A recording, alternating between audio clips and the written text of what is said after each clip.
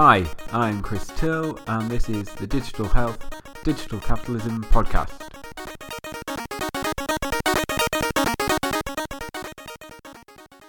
Hi, welcome back. This is episode 4 of my Digital Health, Digital Capitalism podcast. So thanks for coming back. In this episode, I'm talking to Will Davies, who many people will be familiar with, particularly through his book, The Happiness Industry, which was very popular, but also who's written quite a lot of stuff in newspapers such as The Guardian, The New York Times, magazines such as The Atlantic, and many others. I've put some links up on my blog to some of Will's writings, so you can go there for a start if you're not already familiar with his stuff. You can find Will on Twitter at Davies_Will, and his website is potlatch.typepad.com. As ever, very keen to hear back from listeners, what they think about the issues we're discussing. So you can find me at Chris H. Till on Twitter, and my blog is thisisnotasociology.blog. You should be able to download the podcast on SoundCloud, on iTunes, Stitcher, and TuneIn Radio. Also, apologies about the sound in this episode. I was speaking to Will on Skype, and he was holed up in what looked like a very nice Moroccan cafe in London. And there's a bit of background noise. Most of the time it's not too bad, but on occasion it sounds like the baristas are grinding coffee beans, which is quite annoying for the background of a podcast, but perfectly understandable kind of thing to happen in a coffee shop. So sorry about that. I've tried to fiddle around with it in the editing to minimize it as much as possible. Hope it doesn't detract from your enjoyment.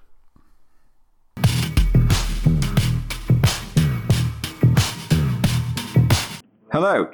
So today I'm talking to Will Davies, who is the author of The Limits of Neoliberalism and The Happiness Industry, both of which many people will be familiar with, I think. So, hi, Will. Hi there. Thanks for talking to me today. I've been reading a lot of your stuff recently, and although the theme of the podcast is digital health, digital capitalism, it's maybe not perfectly aligned with all of the things that you write. I think you are engaged with thinking about digital technologies alongside issues of happiness, wellness, more generally. Yeah. So I think you fit a lot with a lot of the concerns that I have. And so one of the main things that we'll be talking about today is your book, The Happiness Industry. And I wonder if you could just say a little bit about how you came to write that book. What drew you to that topic? Sure. The origins of the book are some years ago now. I'd been interested in the history of economics and how economics shapes public policy. And that's actually what is one of the main concerns in the other book you mentioned, The Limits of Neoliberalism.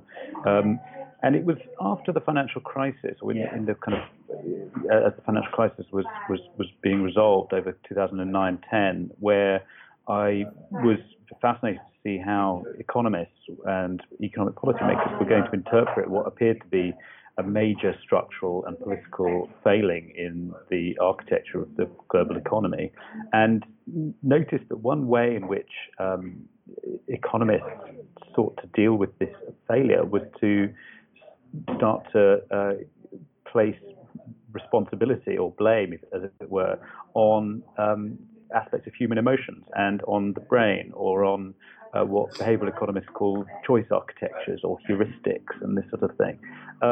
And it was that initially, this slightly sense of disbelief, really, that economics was being reformed and propped up by turning to particular aspects of psychology and to notions of affect and to the sort of less rational aspects of the mind and the brain and physiology as a way of explaining why markets didn't work as they were expected to work. And it was really from that I started to then look further into the history of the relationship between economics and psychology, which has a long and complicated history, and that's really what the happiness industry is about, I suppose. And how, what the way in which economics came together with psychology at certain points in its history, and then separated again, and where did the study of market psychology go once economists had abandoned it, and then how did it get brought back in? So that was really what I was interested in, was this long-standing kind of love-hate relationship between economics and psychology, which seemed to have entered a new phase in the aftermath of 2008-9.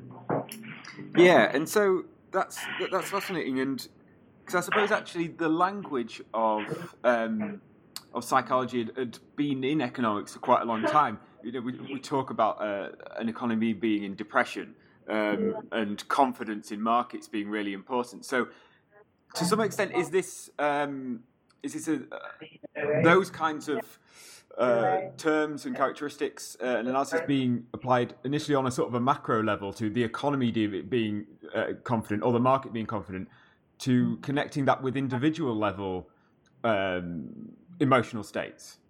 I don't think that's quite the right way around, because I mean the macroeconomics doesn't emerge until the 1930s, whereas economics, neoclassical economics, which develops in the 1870s, was concerned with questions of choice, of preference, of utility maximization,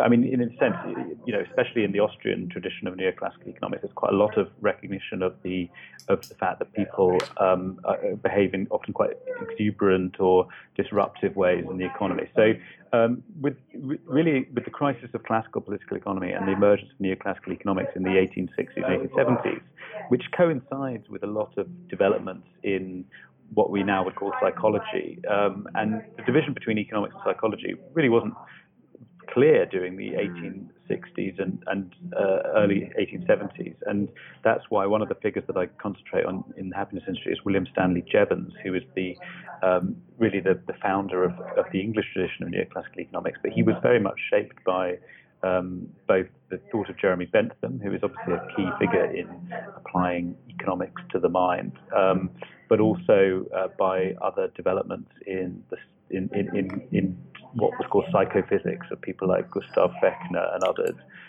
who were interested in trying to turn the mind-body problem into rather than being a philosophical problem as it had been since Descartes, but turning it into something that could be tested under sort of quasi-laboratory conditions, even though they didn't really have laboratories at that time, but to run experiments on the body as a way of trying to understand what is the relationship between the body and the mind. And that was quite influential on some of the pioneering neoclassical economists of the 1860s and 70s, like Jevons.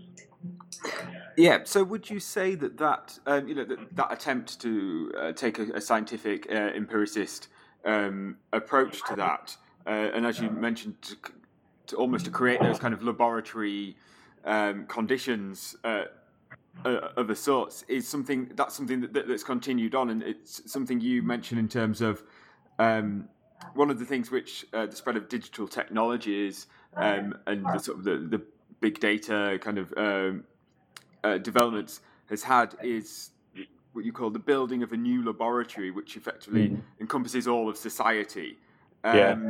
So, what is it that you see as producing this new laboratory?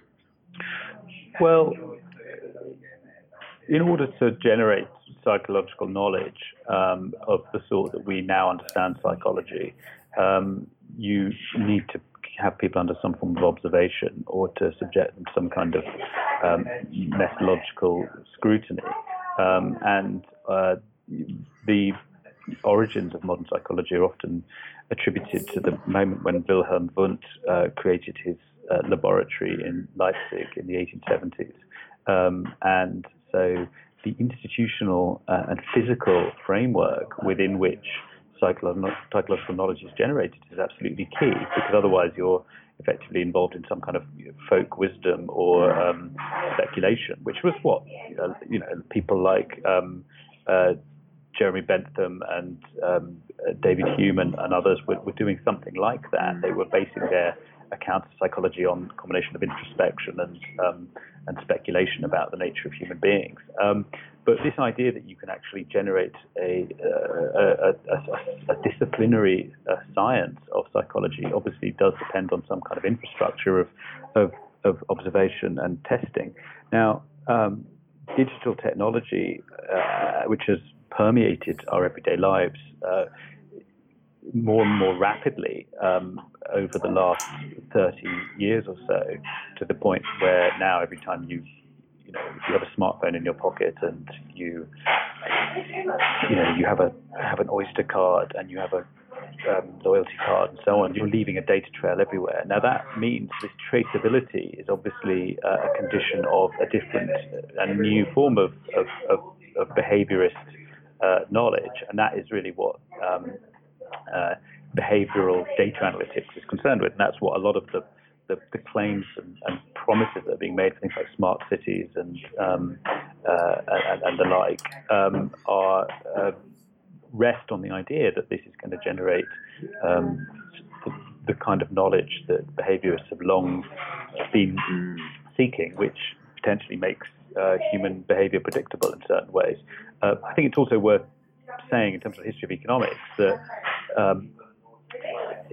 economists who later would become associated with neoliberalism, like Ludwig von Mises and Friedrich Hayek, they argued in the 1920s and 30s onwards that the reason we need to organize our society around markets is that markets are themselves a type of knowledge-producing infrastructure. That markets are a bit like laboratories in the sense that when we go shopping or when we buy stocks and shares or whatever it might be, that we're creating a form of data. We're expressing a preference or a valuation, which is being fed into this huge computer called the price system.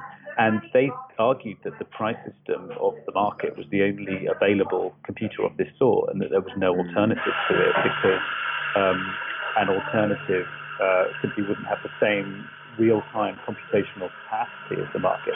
Now, I think the interesting thing about this turn towards big data and ubiquitous data capture is that potentially throws the challenge back upon those neoliberal arguments that admittedly nearly 100 years on, to say, well, actually maybe we do have non-market ways of capturing and calculating data in our everyday lives. And I think the fact that now there's some of the most powerful companies in the world don't really sell us stuff, I think is quite telling. If you think of Google and Facebook or even Amazon are sort of trying to obviously Amazon's business does depend on retail, but they a lot of what they're doing seems to be about trying to get around the sense that one is actually doing any shopping. I mean, they've got this new store where you can just walk in and grab things off the shelf and you get debited later, but or these services where they just send you things in the post without you having expressed a preference for them, because their algorithms suggest you will like them. So there's a sort of interesting turn to a kind of almost not, I wouldn't say post-market society, but perhaps a post-neoliberal society. Yeah, exactly. And it's there's lots of these elements. I think it's Michael O'Leary, the boss of Ryanair, has said recently that he foresees in the next few years all Ryanair flights will be free, and you'll pay little extras for whatever you want for bags and for food and this kind of thing. And people have talked about this as kind of a gift economy in various contexts. But of course, there is payment going on there. But also, as you say, it's the production of this data, which for some is perhaps where the value is. And I think I've always assumed that this was just just about because the data is valuable to someone else. It can be sold on to advertisers, or it's useful in some other ways.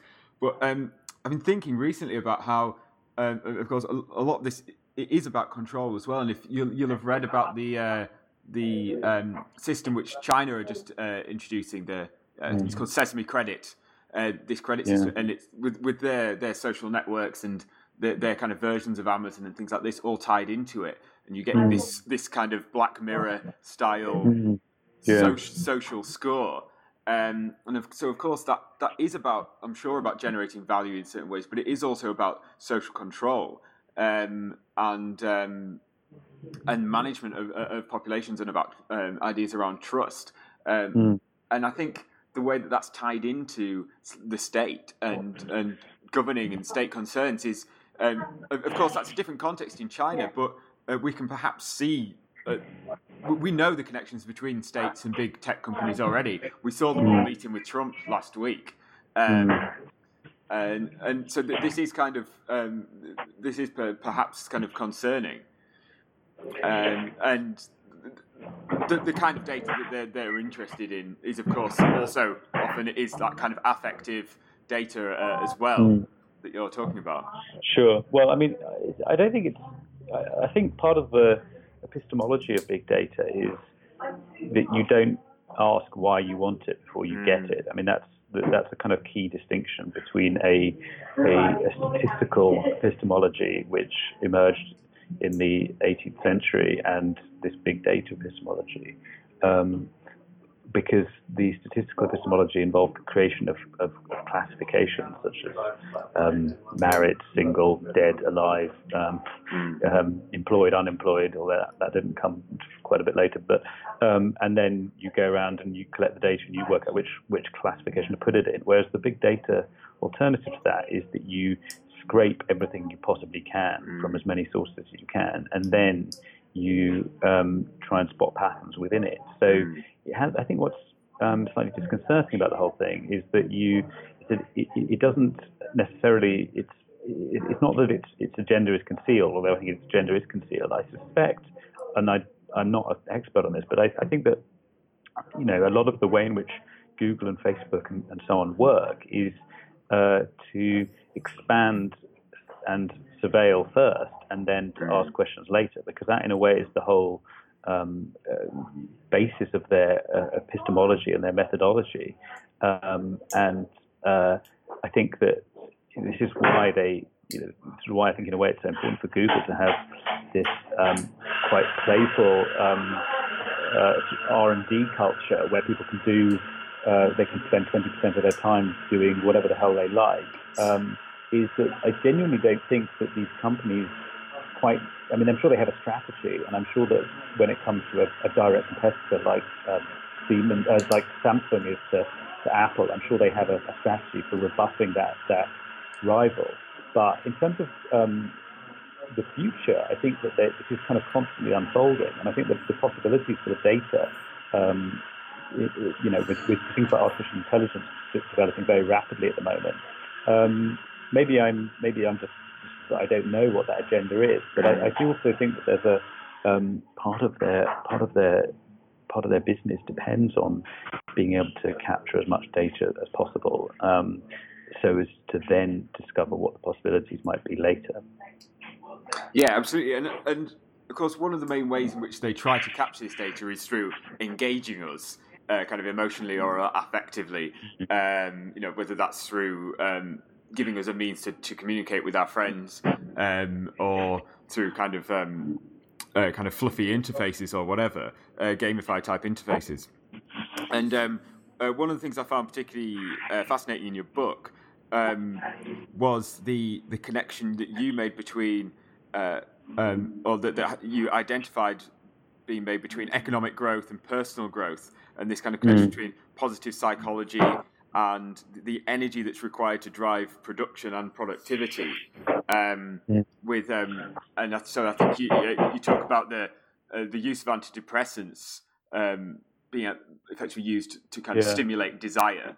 And so, what role do you see that as playing in for capitalism and economics? Well, I suppose there's a couple of historical phases to this. I think that after World War II, there was a turn towards a new reconstructive ideology of flourishing and expansion, and this is when the whole notion of well-being comes into existence. Really, the World Health Organization was founded just after World War II, and it created a new definition of health as a state of complete physical, mental, and social well-being, which is a sort of utopian vision, really, because no one has that.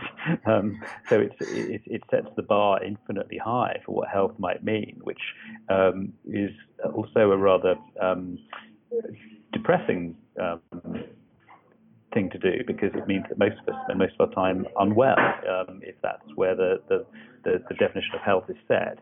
But it coincided with a period of the Keynesian golden age, when social mobility was high, and at the same time you had in the 50s you had the development of humanist psychology, which was tried to reorient psychology away from the study of behavior or deviance or whatever it might be, towards the study of human flourishing and growth, which is where you get ideas like Maslow's hierarchy of needs and that kind of thing.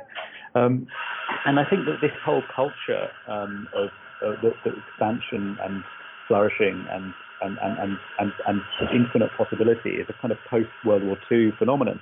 But you then get the rise of what's often called in sociology post-Fordism, which emerges after the crisis of Keynesianism in the 1970s, which makes affect and emotion an integral part of value creation in the workplace, and an integral part of the value of products as they're sold to consumers. So the fact that we have to be positive and upbeat at work, the fact that we shop according to our kind of emotional needs as much as our material ones. These are things that the concept of post-Fordism suggests emerged over the course of the 70s, 80s, and 90s in a context of a more flexible post-industrial model of capitalism, and that I think placed a kind of greater strain on the self to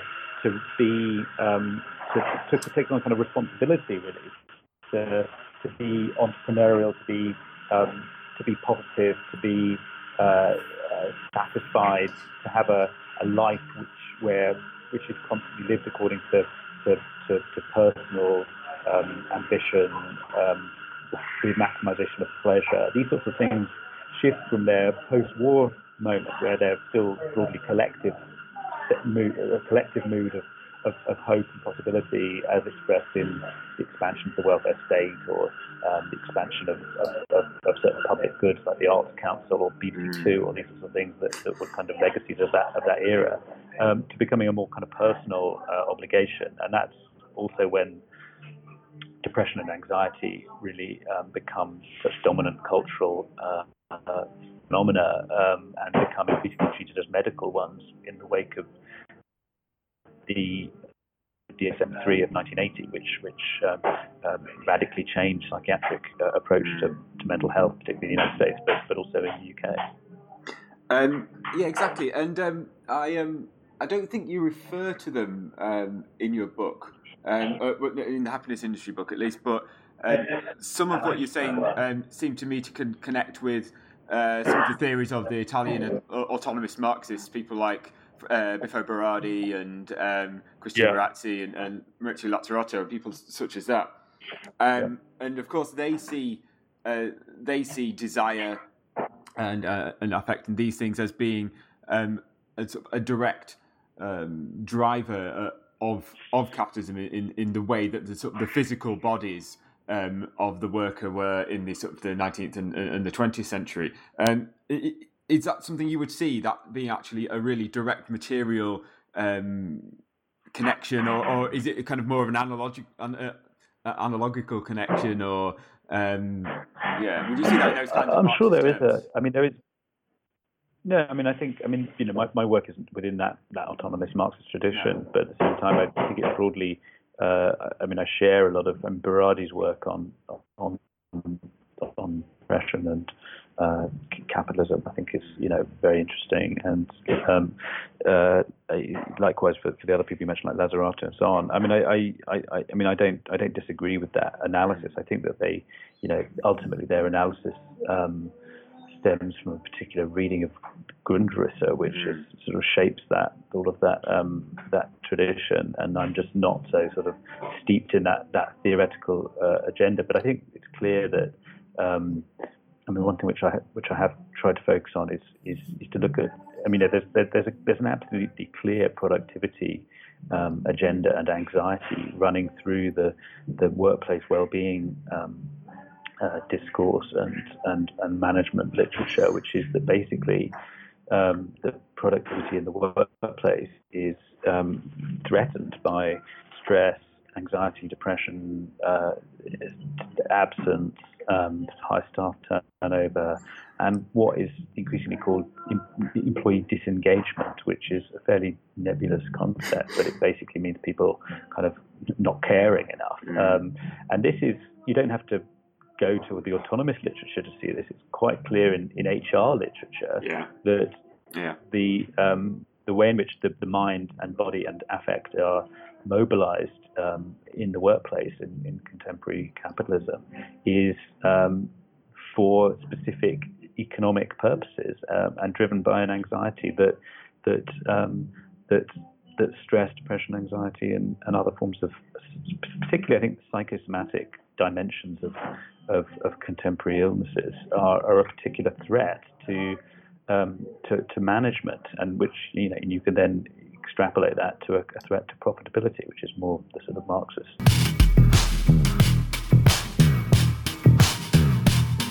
One of the assumptions that you suggested, or seem to suggest, is underlying a lot of the interventions you talk about in the Happiness Industry book, is this idea that people are not really in control of their own actions or desires, or they're not conscious of them, and that they're maybe beyond their comprehension.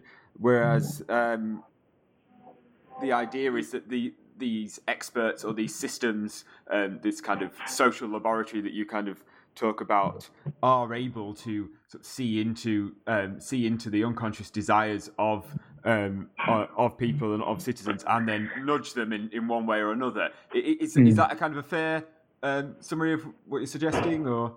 I mean, it sounds a little bit more paranoid than I hope express it myself. I've been accused of that. I think before, that there's No, but I mean, and I get accused. The book gets sometimes my book gets treated as paranoid by some people.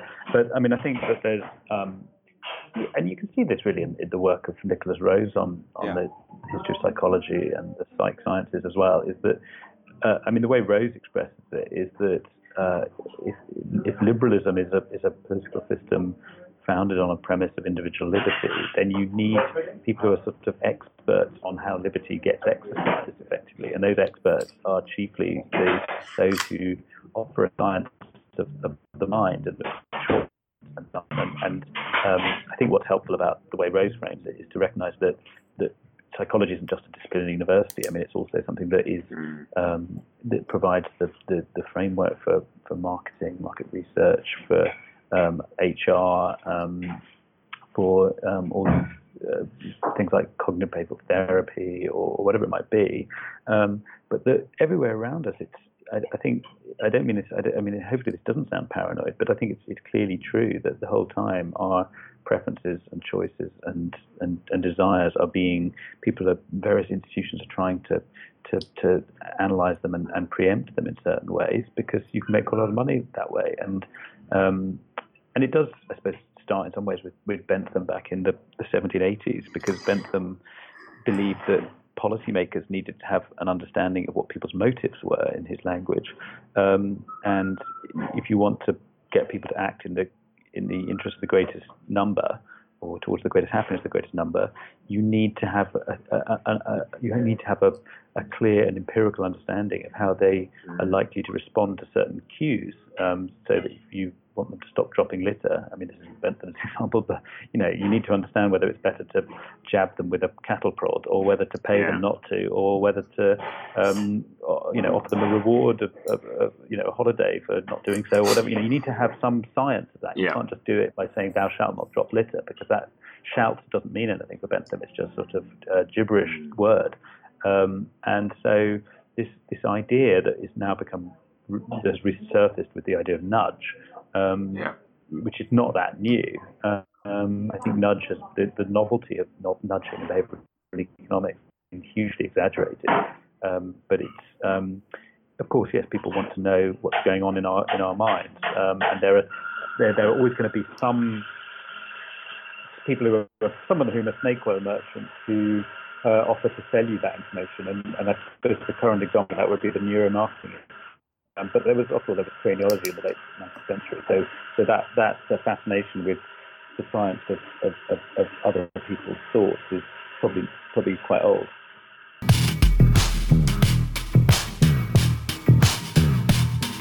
I've kept you a little while, so won't keep you too much longer. But I just wanted to end on something on some positives, as you do in the book as well. So in the last chapter of the Happiness Industry book, you suggest some ways of potentially of tackling the problems that you've outlined. Things like restrictions on advertising, promotion of democratic dialogue, more sort of democratic control of businesses, and things like this. Can you see any of that? Have you seen any of that emerging? Have you identified any kind of potential roots of that that might sprout up? Or has anyone? Have you seen anyone take any influence? Any politicians or social policy makers taking influence from your book? I think. The arguments I'm making there are simply that. There are political choices, and that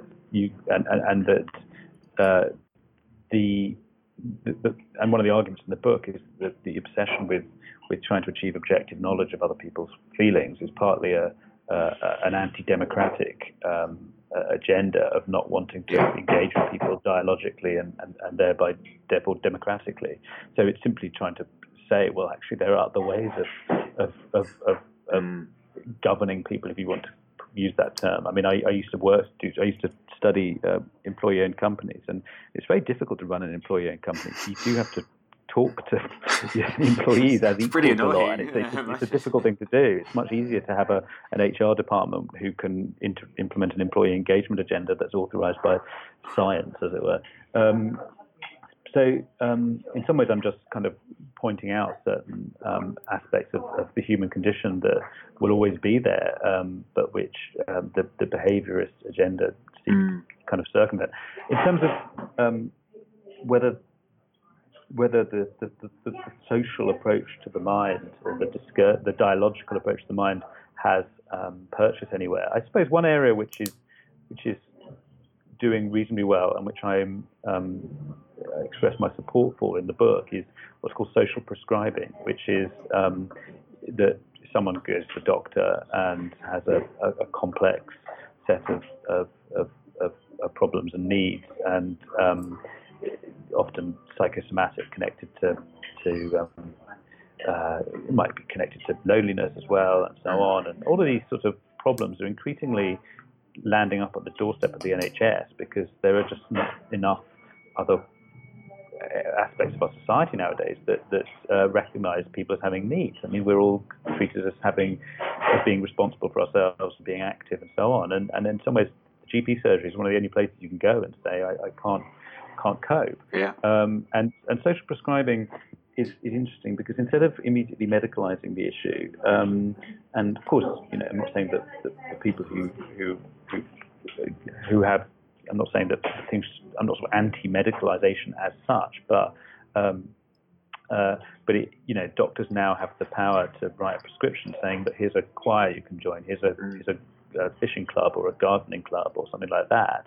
Now, I'm not suggesting that is in itself the pathway to a better society or to a completely different approach to mental health, but it at least signals a recognition that the that distress is a social phenomenon, and that therefore it requires different forms of social relationships and different forms of institutions, and that not everything can be explained away in terms of the body the whole time. And I think there's something quite liberating about that. I've had a lot of very positive response to my book from people who are sufferers with chronic mental health and physical health conditions, because they find the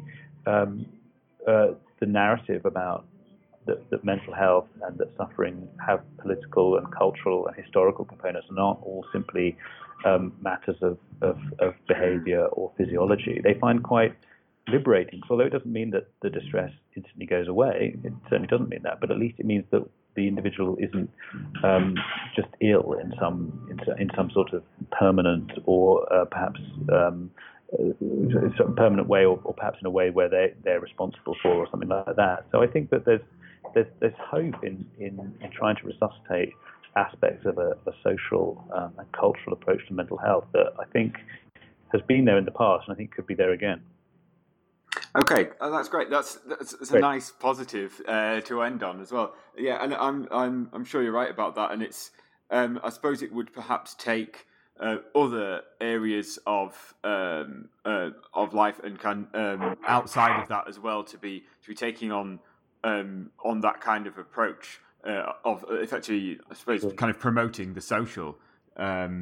Which is perhaps particularly difficult, has been particularly difficult in the last few years, sure, as some of those things have been broken down by austerity and other things.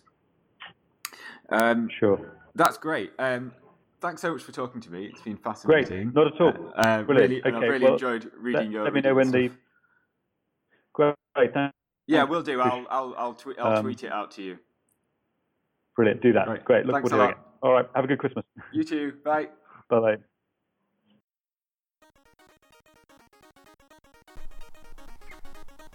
Well, that was the interview. I hope you enjoyed it. As usual, it'd be great if anyone would like to rate or review the podcast on iTunes. The theme music is Bleeps Galore by Rocco. The incidental music is Disco Stomp by Jonas78, and both were used on a Creative Commons license. See you next time.